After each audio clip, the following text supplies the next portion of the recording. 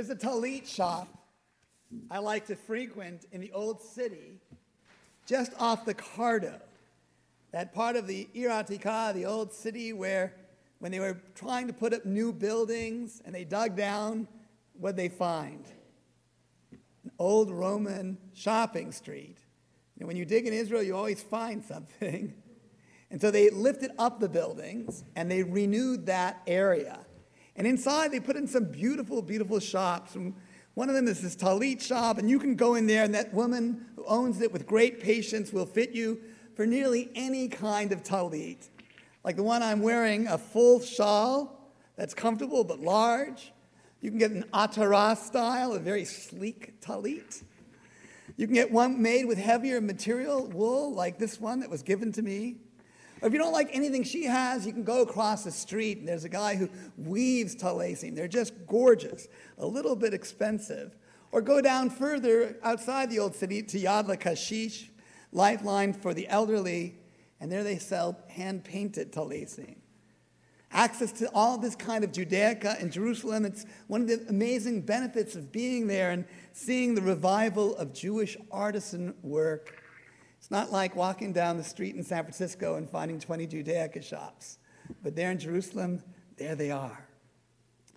It's the middle of Elul, and soon we'll be getting ready for the high holidays.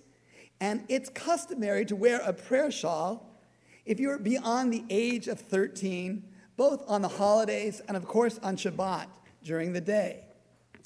Usually it's only the Shaliach Tzibor, the one leading the service, who wears a talit at night, but some people have a different custom. On Yom Kippur, however, it's the Shabbat of Shabbats.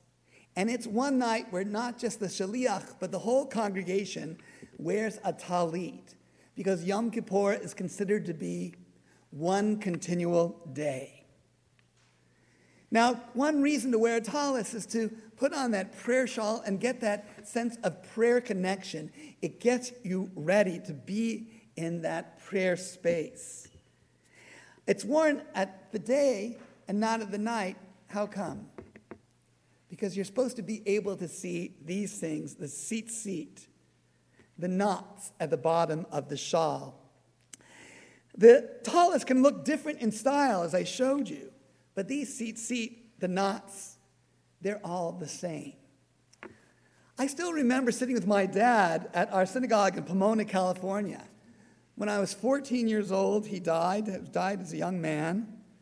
But it was our family practice to sit with him and sit through the adult high holiday service. And even I, back then, would get a little bit bored. So what would I do? I'd play with his tzitzit.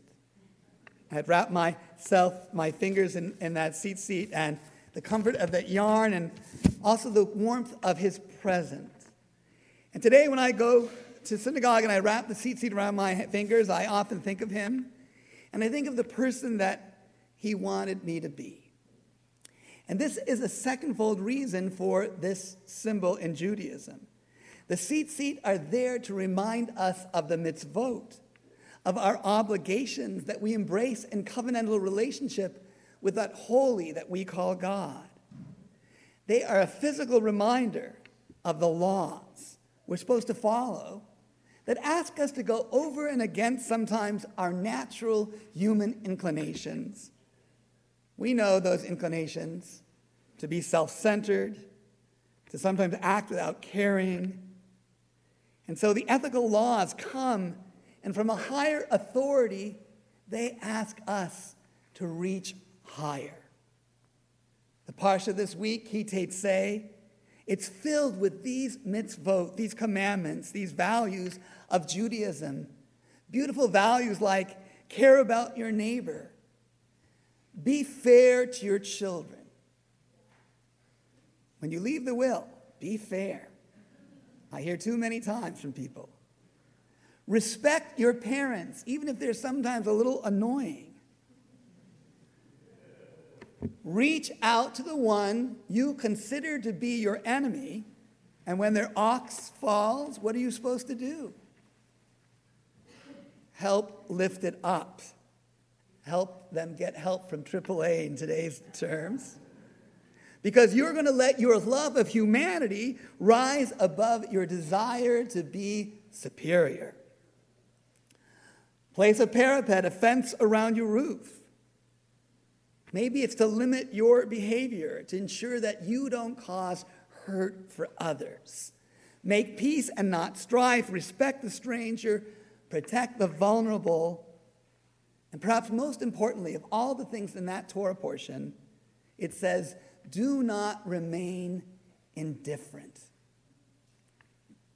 We're taught that there are 613 mitzvot in all, a number that the Talmud arrives at not by counting all the laws, because as Jews we could count multiple ways, but by adding up the number of the solar days they thought they used in their calendar, and by the number of the bones the rabbis thought at the time were in the human body. Isn't that beautiful? They were trying to teach us that our whole sense of being and time should be guided by those values. So the knots of the tzitzit, they have the same numeric value, 613. Maybe they understood even then, we need tangible reminders. The commandments are so beautiful, but we need to see these things and remind ourselves about what we're supposed to do.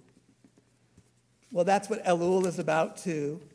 In just 2 weeks, we will be celebrating Rosh Hashanah. It's so powerful to hear the music of the holiday, as our cantor so amazingly shared with us. And be reminded that we have to do that work now of tshuva, of turning our path.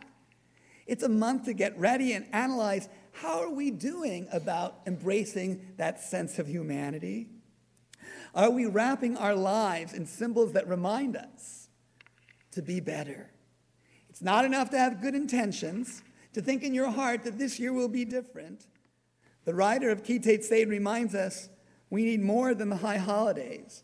We need daily reminders. If talit's not your thing, there are other symbols out there to help you. What are you supposed to put on the doorpost of your house?